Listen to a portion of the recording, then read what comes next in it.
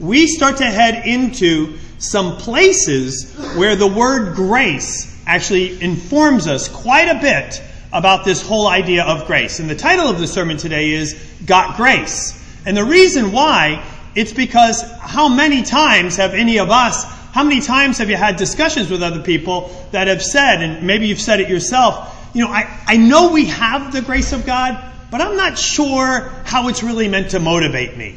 I'm not really sure the supposed power of this greatest of all concepts. How this is meant to be so much more motivating than just, let's say, obedience and performance is meant to be motivating.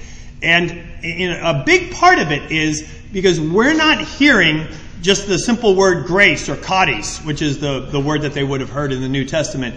We're not hearing that word through the ears of the original audience.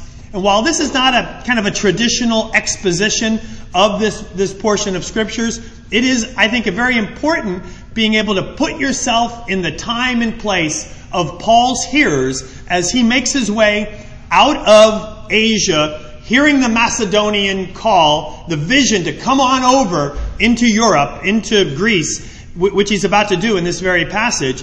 And for those hearers in those places to understand grace in the way that was heard by them. So we're going to take a look at this Macedonian call. And by the way, this was a bunch of us. Jeff and Kelly are in that picture. Deb and I are in that picture too, I think. Where we were kind of on the road that Paul and Luke and Silas are all going to travel as they make their way by boat from Troas over into Macedonia, into Greece. And as we get on that road, you then start to make your way down the most famous of all Roman roads, the Egnatian Way. And along the Egnatian Way, it then makes its way through all the next places that we're going to look at in the book of Acts. I mean, all these next spots, Philippi, Amphipolis, Apollonia, Thessalonica, Berea, all of these places are all along the road that leads right to Rome. And as we study all of this, it'll be kind of important to realize that God set all of this up pretty sweetly, but that's another lesson. Anyway, let's read verse 36. Sometime later, Paul said to Barnabas, "Let's go back and visit the believers in all the towns where we preach the word of the Lord and see how they are doing." Barnabas wanted to take John, also called Mark, with them. But Paul did not think it wise to take him because he had deserted them in Pamphylia, which is in Galatia, and had not continued with them in the work. So this is interesting. They've just finished a council on unity, and in that council on unity, they have a message of unity to bring to all of the churches to greatly encourage their souls about the unified message of the gospel of grace.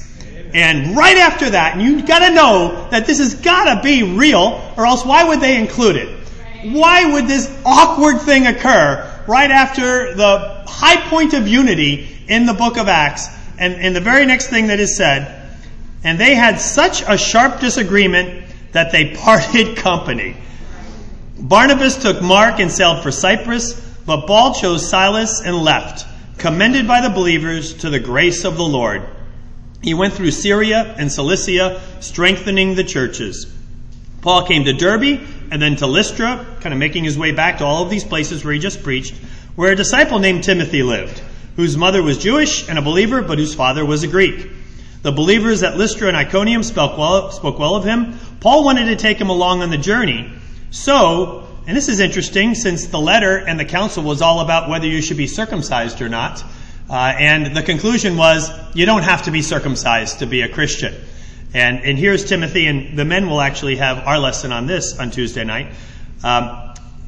Paul took him and circumcised him because of the Jews who lived in that area, for they all knew that his father was a Greek. I would imagine if you're Timothy, and this is about to happen to you, and you're 17 years old, about to be circumcised, you're probably saying to Paul, but Paul, we're carrying the letter. Like, here's the letter. Come on, just read it one more time. Please, just one more time, Paul, please. Just read the part about, circumcision, not necessary. Oh, you really think we got to do this thing? And so they do. But again, we're not going to focus on that right now. It's just unbelievable that the Bible places these things one after another. Again, if this were some sort of a, let's say, carefully curated myth, there's no way it would go down like this. Why is this included? Because it happened. Because it's truth. As they traveled from town to town, they delivered the decisions reached by the apostles and elders in Jerusalem for the people to obey. So the churches were strengthened in faith and grew daily in numbers. Paul and his companions traveled throughout the region of Phrygia and Galatia, having been kept by the Holy Spirit from preaching the word in the province of Asia. They're moving through modern-day Turkey, and Asia is south of where they're traveling, and Bithynia is north of where they're traveling, but it would have completed the whole landmass. And I would think from a strategic standpoint, if you're Paul and the companions, it's like, hey, we got a traction for the gospel here. It's going well throughout Galatia. Let's go north to Bithynia, south to Asia, and let's just cover this whole area, and then we'll move on to wherever it is that we need to go next. So that was their strategy, but it's interesting that with strategy, they still nonetheless are not just sensitive to, but really subordinate to the call of the Holy Spirit. Amen. And so when they came to the border, verse 7 of Mysia, they tried to enter Bithynia, but the Spirit of Jesus would not allow them to. I love that it's just phrased the Spirit of Jesus. That helps me to appreciate the Holy Spirit, the Spirit that dwells within us. We got the Spirit of Jesus. Amen. So they passed by Mysia and went down to Troas. Now, by the way, from Troas on, this letter, the book of Acts, starts to say, and we. So it seems like they picked up Luke in Troas, because now he starts talking in the first person. During the night, Paul had a vision of man of Macedonia standing and begging him, "Come over to Macedonia and help us." After Paul had seen the vision, here it starts, we got ready at once to leave for Macedonia, concluding that God had called us to preach the gospel to them. From Troas, we put out to sea, sailed straight for Samothrace, and the next day went to Neapolis. From there, we traveled to Philippi, a Roman colony. This is the only time that that's mentioned here. Of course, Rome would of course be a Roman colony, but Philippi is the only one so far that is designated a Roman colony. And because of that, I'm going to go a bit deeper into what people in a Roman colony would have heard when they would have heard a covenant of grace. A Roman colony, and the leading city of that district of Macedonia. Macedonia is just simply the northern part of Greece. And in further south in Greece, they call it Achaia. We'll be encountering all of these words in the next couple paragraphs and chapters. But just know they moved from Turkey over to northern Greece, and later they're going to go to southern Greece. And then that's the geography as we would understand it today. And we stayed there several days. On the Sabbath, we went outside the city gate to the river, where we expected to find a place of prayer. We sat down and began to speak to the women who had gathered there. One of those listening was a woman of the city of Thyatira named Lydia, a dealer in purple cloth. She was a worshiper of God. The Lord opened her heart to respond to Paul's message. When she and the members of her household were baptized, she invited us to her home. "If you consider me a believer in the Lord," she said, "come and stay at my home." And she persuaded us. So we have this travel that occurs over from the work that they were doing. Really helpful, fruitful work. I mean, tearing it up all throughout Galatia, Bithynia and Asia, simple to do, but they hear the call, over they go, and as they make their way over to there, it says that they had been committed to the grace of God. That the brothers had committed Paul to the work of the grace of God. And as he is now going to bring the grace of God to all of these places, they are going to have to make sense of how it is that the grace of God actually does bring us the depth of motivation where we can live lives that are uncapped, abounding in obedience, lives that are overflowing with eagerness to do more and more, all for the sake of Jesus Christ. And there's no better place in our New Testament than landing in Macedonia. Philippi, Thessalonica, Berea. This is all of Macedonia.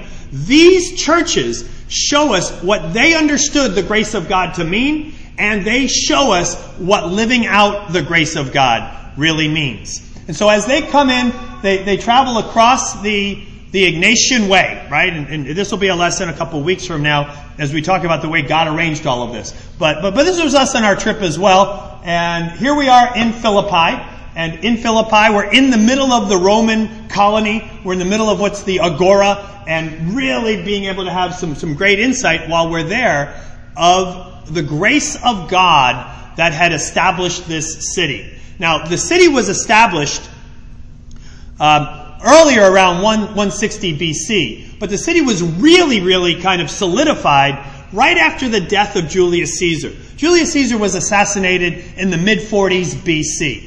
Right after his assassination, there was pandemonium and civil war. Maybe the biggest civil war in the history of the Roman Empire. Shakespeare writes about it, right? Way back when we studied the book of Philippi, we talked about this a little bit. But Julius Caesar is one of the plays by Shakespeare, and in that play, he names all of these names. They're not just simply literary names. These were like the main contenders for the throne in Rome. And it was Brutus and Cassius on one side, and Mark Antony and Octavius, or Augustus Caesar, like the biggest Caesar ever, Augustus Caesar. So you got these guys all squaring off, and they have these scuffles, but they don't have them just anywhere. They have them right off of the plain of where we're standing right now. The most famous civil war goes down right here. And around 42 BC, there's a massive war, and Mark Antony and Octavius prevail. It's kind of like the Final Four, and they knock out the other two guys. They prevail, and all of those soldiers would have been likely simply either brought into slavery or vanquished by execution. As a matter of fact, both Brutus and Cassius, the leader of those two factions, the upstarts who killed, they also assassinated Julius Caesar. Both of them were killed. Actually, they knew they were about to be killed, so they killed themselves. So the rest of the troops saying, "Oh, our leader's dead, and our leader's dead. What are you going to do to us?" And it was almost like they were ready for the worst. And you know what Augustus Caesar did instead? He said, "You know what? Instead, here's what I'm going to do. I'm going to give you land and honor and Roman citizenship, and you can have it in Philippi." This is a place that was grounded on grace. Wow. Now, it doesn't stop there. 10 years later, Mark Antony and Augustus have their own conflict. They have a war as well, and all of Mark Antony's troops are vanquished at the hand of Augustus. Where does that battle occur? They come back to the same place. They have it right here outside of Philippi. These vanquished troops, likewise, will they be killed? No. They also are granted land and citizenship right here. You have an entire city that is founded by the most grateful people you could ever imagine. We deserve death. We should have had our heads cut off. We were rebels. We killed the Caesar. We then went up against the next Caesar. And yet, at the end of the day, that Caesar, that Lord, that Savior, saved us and gave us this place. These were people that understood grace. And now they head into this city, and that's a kind of a depiction of grace that I'll talk about in a moment here. But they head into the founding of this city of Philippi, understanding grace. And then Paul, when he swings through all of these cities, all of these northern Macedonian cities, uses the word grace quite liberally. Liberally meaning he does it a lot, not like he just uses it willy-nilly. But he uses the word generously too. And what does it mean? What does this charis, this idea of gifting or grace mean to them? Now, the reason why we don't get it necessarily is because we've got an entire modern day Christendom that has literally done what the Bible says you should never do to grace. And in Jude, there's only one chapter, but I'm going to read to you from Jude verse 4, where the Bible reads, For certain individuals whose condemnation was written about long ago have secretly slipped in among you. And what have they done? They are ungodly people who pervert the grace of our God. And they turn it into a license for immorality and deny Jesus Christ, our only sovereign and Lord. In other words, people purporting to be Christians are saying, well, Jesus is not the only way. And on top of that, we are perverting Kaddish. We're perverting the greatness of the gospel into something that allows you to have a license.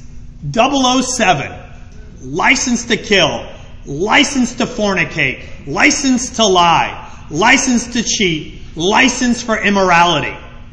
And that you can do that. And now, that's the exact thing the Bible says not to do to grace.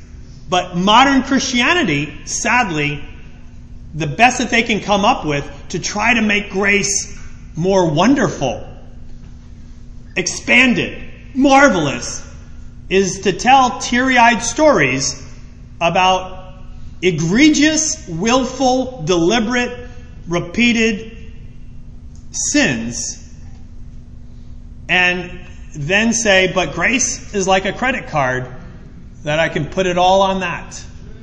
And someday Jesus is going to pay the bill.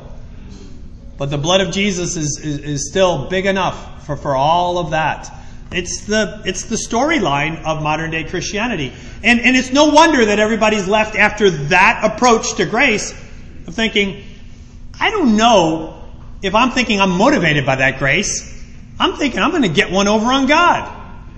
Like if that's the covenant, if that's the deal, that's the biggest loophole I've ever seen. I'm going to exploit that. Then I'm going to go ahead and live licentiously. That's the kind of the word that was used in Jude. I'm going to live and do whatever it is I want to do. She looks good. I'm going to go get that. A little alcohol tonight? Why not? Marijuana legal in D.C.? Let's make a road trip. Certainly the grace of God is big enough for all of those things, and then. Right? But that's where you could go if Jude 4 is the way that you think of grace. Now, the hard part is that mindset is our mindset today. It's the culture around us. But it was not the mindset there in Philippi. It was not the mindset when they landed in Macedonia. Macedonia, the big area, Philippi, kind of a big city there. What did they hear when they heard grace? They didn't hear credit card, put it all on there as much as you want. They didn't hear send it on up. Doesn't matter how high or how wide or how long or how intentional, how deliberate it is. Don't worry, it's the grace of God. Really big. Hopefully you don't have too small a view of the grace of God. No, they had a perverted view. I mean, those who say that have a perverted view, but not then. Now, one of the things I thought, well, maybe Paul was informed by the Old Testament because he's the one who really does take and coin the term in such a way that it becomes a divine term. And did he actually get influenced by the Old Testament? If you do a word search in the Old Testament, in the Greek Old Testament, for this word, Kaddish, that's up there, you'll find it some 70-odd times. But almost all of the times it's used in an idiom. An idiom is just a kind of a phrase, and it's raining cats and dogs type of thing. But the idiom in the Old Testament was to find favor in their eyes, right? So that you're kind of viewed positively, right? That she found favor in my eyes. So that's basically the way that it's used almost every time. Only used in an idiom like that, which doesn't inform us about any sort of covenantal conditions or any relationship to the Lord. So it wasn't from that Paul grabbed the idea of Kaddish. It's not an Old Testament influence. So most scholars speculate that the reason that he used it is because it was so well known to the audiences where he had landed. None better than this audience in Philippi, an entire community of retired soldiers that both knew obedience, knew authority, but they also knew grace. They knew what it was to deserve death and instead to get honor and citizenship and land and future and establishment, all courtesy of a benefactor, a gift giver of some sort, a lord that would have bestowed that upon them. And so this idea of grace is explained a lot by two fellas that were kind of famous in secular society in Rome. One is this guy Seneca, and the other is Cicero. And they both lived kind of on either side of Jesus. As a matter of fact, I think Seneca lived almost the exact same years as Paul. I think he was born in 4 BC and died in 65 AD. A lot of people kind of peg Paul at those almost exact same dates that would have been him. So, I mean, very much contemporaries, but famous as you could imagine. They were the insider consultants to the Caesars. And they wrote a lot about grace, and they helped to inform us what people heard when they heard the word grace being brought about by Paul. And the image that they would use, to the left, is actually a light at the Hutchins house. They have 2 lamps, by the way. And they have these 3 ladies that are kind of coordinated together. Also, we took a trip a little while ago over to London for our son's wedding, and that's a statue in Hampton Court, the court of Henry VIII. And in that court is a statue of the 3 Graces. And Debbie, Lindsay, and Deb's mom all kind of redid the pose themselves. And it is 3 obviously beautiful, elegant, live, and lovely, and graceful ladies that are depicted in the idea of the term caudice. So anybody who heard, in Philippi, anybody who heard grace or caudice, to them, this comes to mind right away. You don't just think of, I don't know, a covenant or a if this then that. You think of 3 lovely ladies dancing in a continuous circle that is lovely and wonderful and elegant, beautiful in every way. This is what would come to mind. Is this ongoing beautiful dance. Why? Because grace did not just have a single effect. Grace had a triple effect in the ears of everybody who was landing there. So, for example, if you're a soldier ready to be by Caesar, but instead you're given caudice, you're given land and honor and citizenship.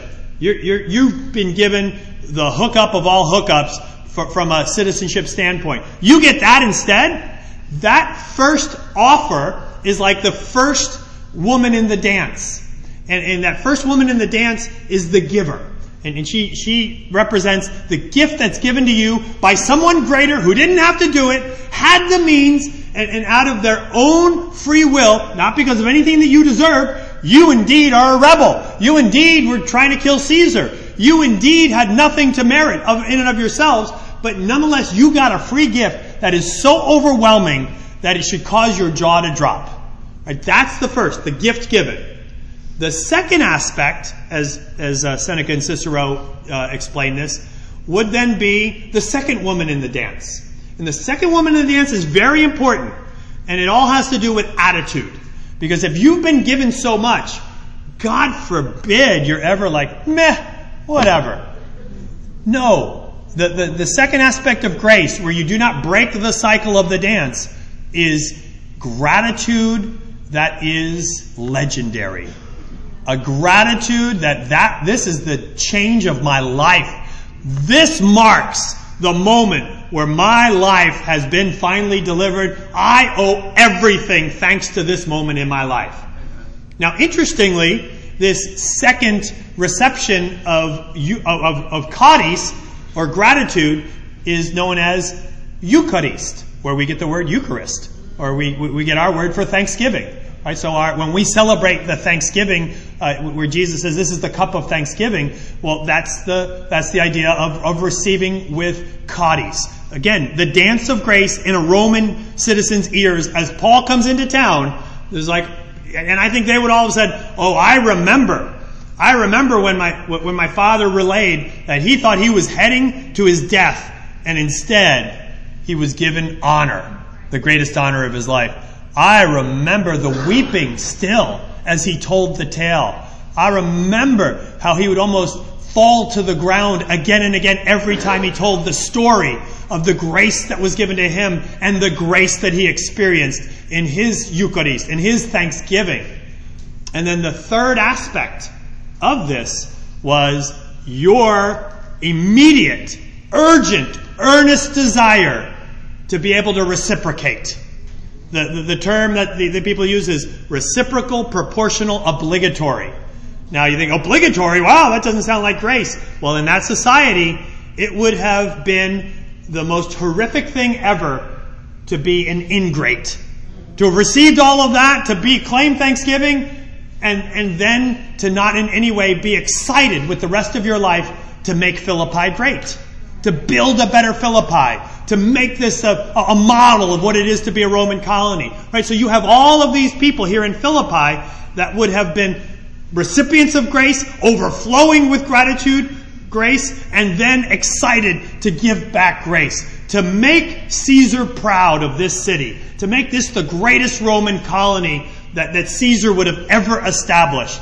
And that's the dance. And by the way, and then as they do that, Caesar is all the more grateful. He bestows even more gifts. They receive it with even greater generosity. And back and forth it goes. So much so that everybody who writes about this says this was the fabric that held Roman colonies together.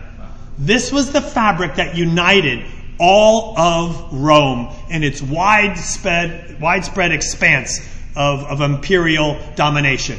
How could it stay together? Grace. It was grace that held it together. And perhaps there have been experiences in your own life. I know for me, I've shared this before with you, but there was, some 5 years ago, our beloved Toyota van reached 331,000 miles. Then we had the experience of having to put her down. With cylinders banging, we got it just to the junkyard, received our $400, thank you very little, took the roof rack off and kind of pushed her on in. But then we're without a van. We got 6 kids. We had 6 in the family, 4 kids. Not so easy. And just at that time where we thought, well, we'll make do. We got a Hyundai Elantra. It's a fine car. We'll make do. But just as we thought of that, then friends of ours came and said, we're about to trade in our Toyota, and it's also got 7 seats. And rather than trade it in, my wife and I have talked, and we decided we want to give it to you guys. And I remember Deb and I were like, huh? What? And then of course all the weirdness, like, no, we can't accept that. We had to actually kind of get advice from 17 layers of people in order to, overcome our false humility of, they'll look bad. But anyway, finally we surrender. Okay, I can accept the gift. And it was amazing that's like a big gift, right? It's like a super awesome, amazing gift. Just gratitude upon gratitude. Every time, I open the door, it's like, I'm just so grateful. I was like, how can I drive this car to the glory of God? Maybe I didn't think it in that way. How can I drive this God to the glory of the giver of this gift? Any time, though, that I heard that our friends in any way needed something, or maybe they could be encouraged by something, or something was going on that we could perhaps augment in some way, oh my goodness, we're like, hallelujah! Now we know that this will encourage them. So cool that somebody mentioned this to us. I can't wait to go and encourage them. I can't wait to intercede. I can't wait to be a benefit to them in some way. And you know what that did? That just cemented our friendship. Because that dance of grace kept on going. Now, you say, well, but what if you break the circle? Now, here's what's interesting. Let me read a quote from Seneca. While initiating a gift was a matter of choice, gratitude was not optional for honorable people, but rather an absolute duty. Seneca writes, the person who intends to be grateful, even while she and he is receiving, should turn his or her thoughts to returning the favor. It's the practice that constitutes the chief bond of human society. This gratitude that is then kind of continued, and this is interesting, was never broken. Matter of fact, there was no law in Roman code against breaking the cycle of grace. And you know why? Because it would be the most dishonorable thing that anyone could do. Here it says, some would have it appear that there is one for bestowing a benefit, one for receiving it, and a third for returning it. This is Seneca. Others hold that there are three. For this reason, a benefit passing its course from hand to hand returns nevertheless back to the giver. The beauty of the whole is destroyed if the course is anywhere broken. And it has most beauty if it is continuous and maintains an uninterrupted succession. Finally, though, this idea that you would never, ever break the cycle is mentioned again by Cicero, saying we have no laws against such a break because it is unimaginable.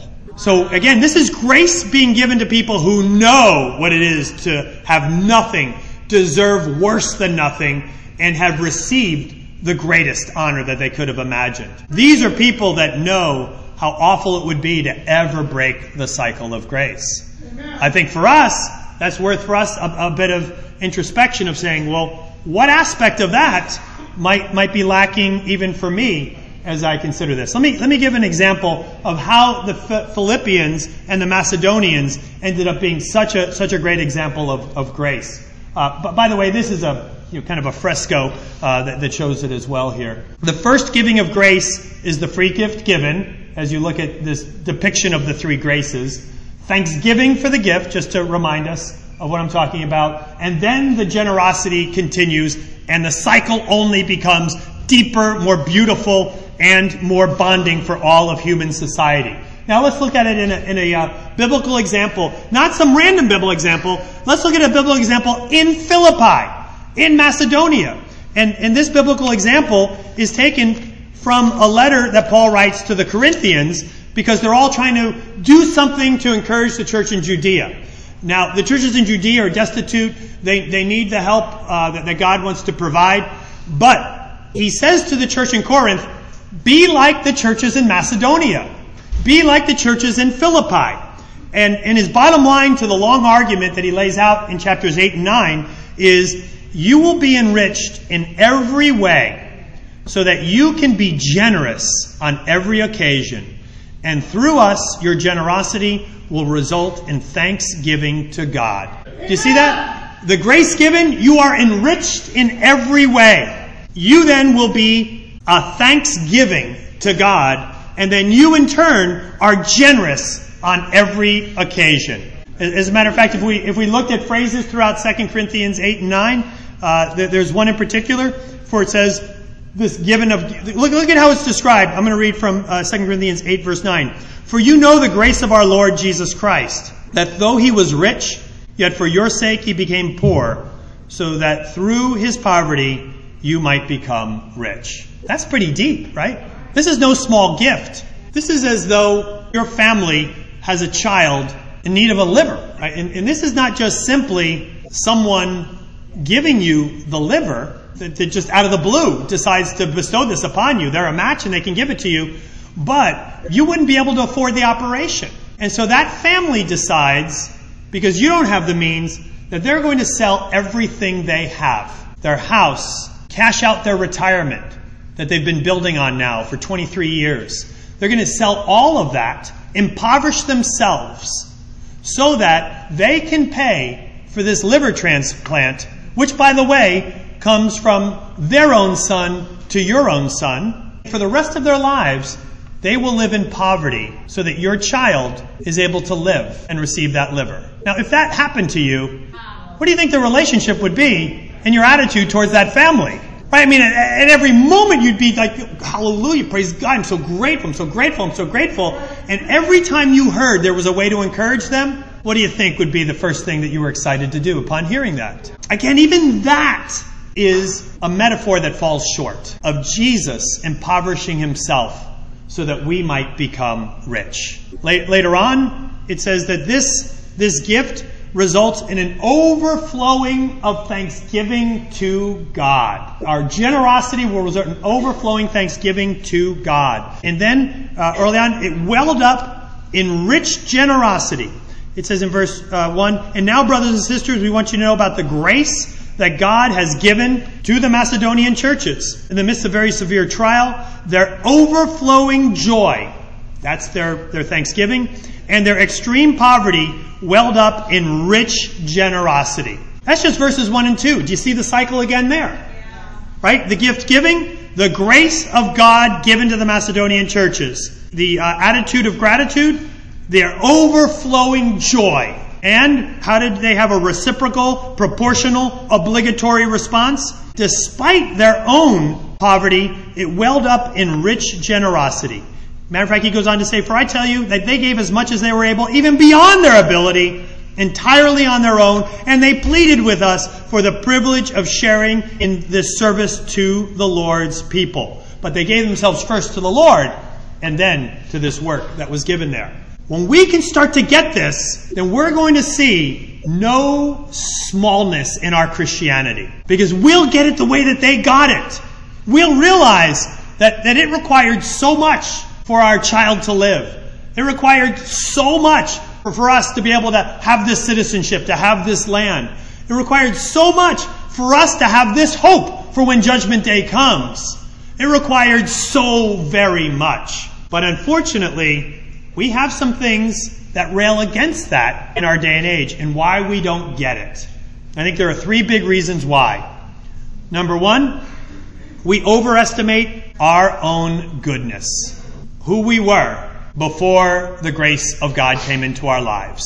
We got to recognize that who we were was an absolute repulsive statement before a holy God. And if we were to appear before the judgment seat based on our own goodness, fiery lake that does not go out day and night forever and ever. And once before the judgment seat and we saw through objective eyes our life's work, we'd be like, yes, I get it. But it's because we overestimate our own goodness. But secondly, we now underestimate His goodness. Because it's your goodness now. We don't walk around realizing that we have the righteousness of Jesus. Amen. We have the power of the Holy Spirit.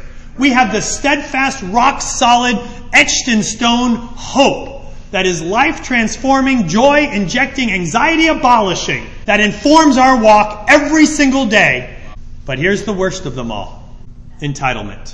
What destroys a community's appreciation of grace? The worst. I mean, everybody hates entitlement. But do we really take the time to expose our own entitlements? I want to honor God with everything that I see with my eyes. But yet, do I feel like I'm entitled to have internet service? Even though that might actually... Well, why do I feel like I'm entitled to internet service? It undermines, in very many cases, our response. Our obligatory, reciprocal, proportional response. But yet entitlement seeps in. It seeps in what keeps us from having an unfettered response of welled-up generosity, bringing it all back to be able to honor Jesus for what He's done for us. But also, in entitlement, we could also think that, well, did I really need so much? Was I really so bad? No. A lot of our self-esteem culture has propped us up unnecessarily and also made us ill-equipped to realize that we're nothing much more a smudge of sewage in a divine perspective.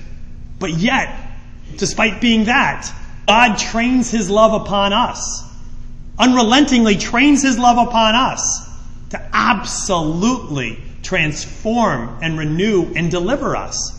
Praise God. But if we don't think that we deserved so much and needed so much, we'll never be moved. I love that Paul, the thing that I think informs his walk, that he did more than all the others. Why? Because he says, I was the worst of all sinners. And so for our final charge here to get grace, and this is our final charge, get grace, I want to encourage you to look back over those three things. I love this psalm.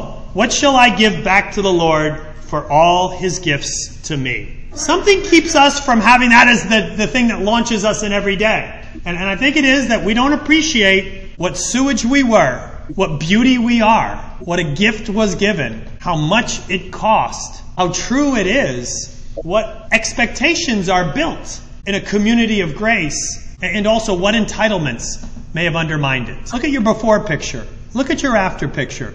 Look at your entitlements. Keep at it until you have this same sentiment as the psalmist. What can I do to the Lord for all that He's done for me? Make this the focus of your conversations, of your discipleship, of your quiet times, of your prayers. Make this that so that there is nothing that would hinder the work of the grace of God in your life. Amen. We're dismissed.